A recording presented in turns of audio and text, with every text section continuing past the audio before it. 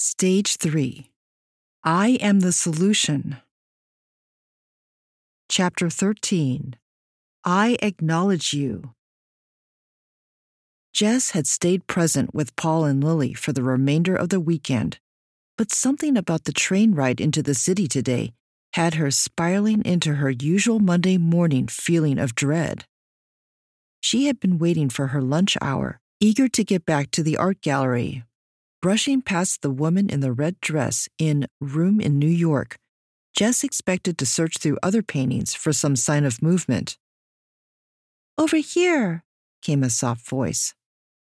Jessica searched up and down the row of paintings until she heard a faint laugh. Her eyes came to rest on a young blonde woman sitting with her mother on a White House's second-story balcony. The young woman in a bathing suit waved to Jess from the painting entitled Second Story Sunlight. "So, how'd it go?" the young woman asked. Jess let out a heavy sigh. "Oh my," the woman in the painting said, covering her mouth. "That sounds serious." "Big wins and big losses since we last spoke," Jess nodded. "Where do you want to start?" "Biggest win was seeing past Ravi's warts and accepting him exactly as he is. I realized how little I know about his personal life and how much I want to change that. I also unintentionally got vulnerable with him, sharing my perspective and some of my hopes and fears. It flowed naturally from our last conversation, and it created space for him to bring more of his ideas forward." "Sounds like you've stumbled on the importance of authenticity and vulnerability. What did you experience from the interaction?" "Possibility," Jess said. "I saw not only better ways for our team to accomplish our goals, but for our team to operate and communicate with one another. Ravi shared an idea that could revolutionize the way our team operates, and he pushed me to be a better leader by requesting my help in presenting it to Maureen himself. It was perfect." "He was perfect? You were?" "Everything was," Jess answered. "Warts and all." "Fantastic," the young woman said, fiddling with her blonde hair. "What else?" "Well," Jess struggled to find the best way to continue. "A big loss that kind of led to a win." "They often do," the woman in the painting said.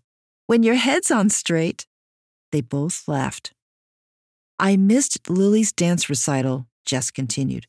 "Maureen walked into my office at the end of the day on Friday and made me stay late to help her with a project. I ended up missing the recital and beating myself up pretty bad. It took me most of Saturday morning and the unconditional love of my family to bounce back." "Where was the win?" "I realized that we go through the same 3 stages of a relationship with ourselves as we do with other people. I tend to create stories about what other people think of me." "I see," the woman said. "Like with Maureen and your lunch invitation?" Jess nodded. "I believed that my family was upset with me," she said, "even though in reality they were loving and supporting. Thankfully, I figured it out because I would have ruined the entire weekend otherwise. I still don't know what to do about Maureen, though." The blonde woman shifted on the balcony railing where she sat, waiting for Jess to quiet her mind. "What do you want to do?" the woman asked. Jess frowned as if the question was offensive. "I want to continue." The young woman laughed again. "Just making sure." Jess glanced down the hall at some of Hopper's other paintings, missing her more mature friends from before. "You have warts with a painting?" said the voice in her head. "I thought you were done judging people." Jess shook her head, trying to still her inner dialogue, focusing instead on actively listening to what the painting had to say. "I want to acknowledge you on your journey so far," the young woman said. "The highs and lows, the successes and failures. I've seen you experience some amazing breakthroughs in how you see yourself with your team and your family. You've taken on the work with vigor and excitement, taking action and applying the skills I've shared with you, noticing opportunities to incorporate them into your daily life, and reflecting afterward on their impact. Jess tilted her head, at first in surprise, then in confusion. The woman continued, "You've shown your ability to shift your beliefs, to build trust with others, and to use your curious mind to accept others exactly as they are. And you've overcome the challenge of your self-resignation and your belief that you're powerless to make a change." The young woman looked out of the frame at her expectantly. Jess squirmed, wanting her to fill the silence. I guess, Jess finally said. "I was just doing my job. There's still lots of work left to do." "Stop and think about the impact you're having on the lives of those around you, your team members, and your family, not to mention the changes occurring in your own life. This is a big deal, Jess, and I acknowledge you for it." Jess allowed herself a breath, the acknowledgement settling over her like a warm blanket. She hadn't realized her thirst for recognition and acknowledgement. It felt like she had gone so long without water, she had forgotten she was thirsty. "She's right. You deserve it." Her inner voice filled the silence. "Thank you," Jess said aloud. "I appreciate your acknowledgement." "Thank you for being so coachable." "What's the next skill?" Jess asked, still uncomfortable with the attention. "This! You just experienced it," the young woman said. Confusion crept back out of hiding. Jess opened and closed her mouth like a goldfish until the young woman smiled at her again. "I totally missed it," Jess admitted. "Were you too busy thinking about what was coming next?" the young woman asked in mock frustration. "Fine, I'll say it again." As she repeated her acknowledgement, Jess listened intently, quieting her mind to experience what was being said. "Thank you," she said. "That was almost too much." "Why do you say that?" "People don't usually go that far in acknowledging others. Usually, a simple thank you is all you get." "That's exactly why it's important," the young woman said. "Was any of it untrue?" "It was all accurate," Jess answered. "That's why you deserve it. None of the things we're discussing here are ordinary, but they're so impactful, it's foolish not to do them. What are you experiencing right now?"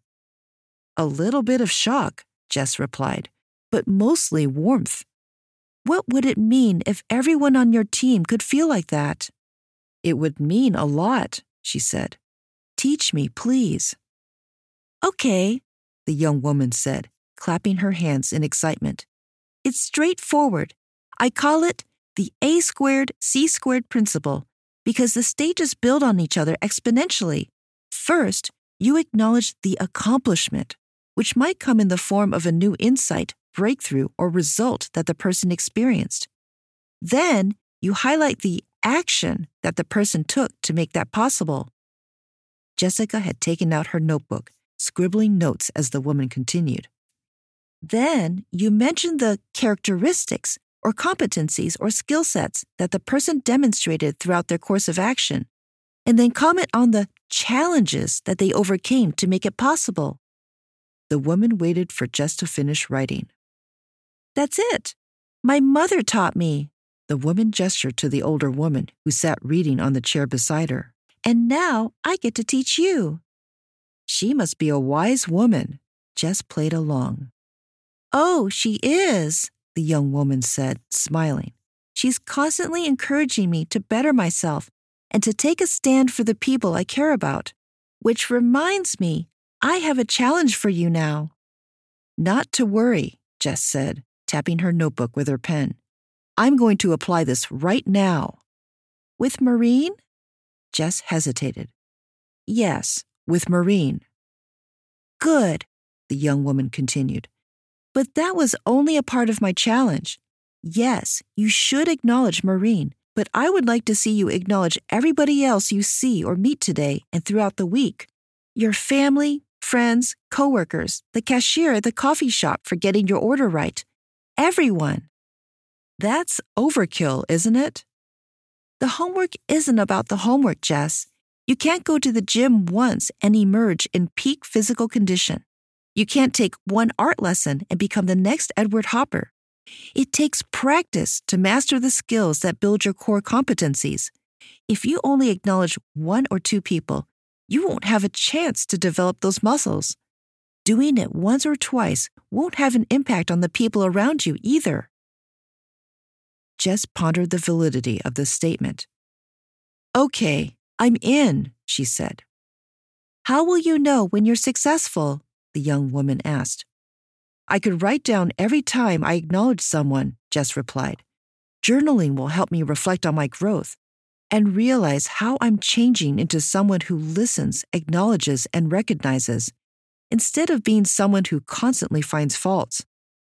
I've seen you transform so much in such a short time, and I'm confident you'll also incorporate this new skill into your leadership style. Jess let the woman's confidence seep into her. You're right. I can. What are you waiting for? The woman asked. Jess turned on her heel and started walking away. She looked back at second-story sunlight to see the young woman in the painting waving goodbye. She walked with purpose back to the office for a conversation she knew was overdue.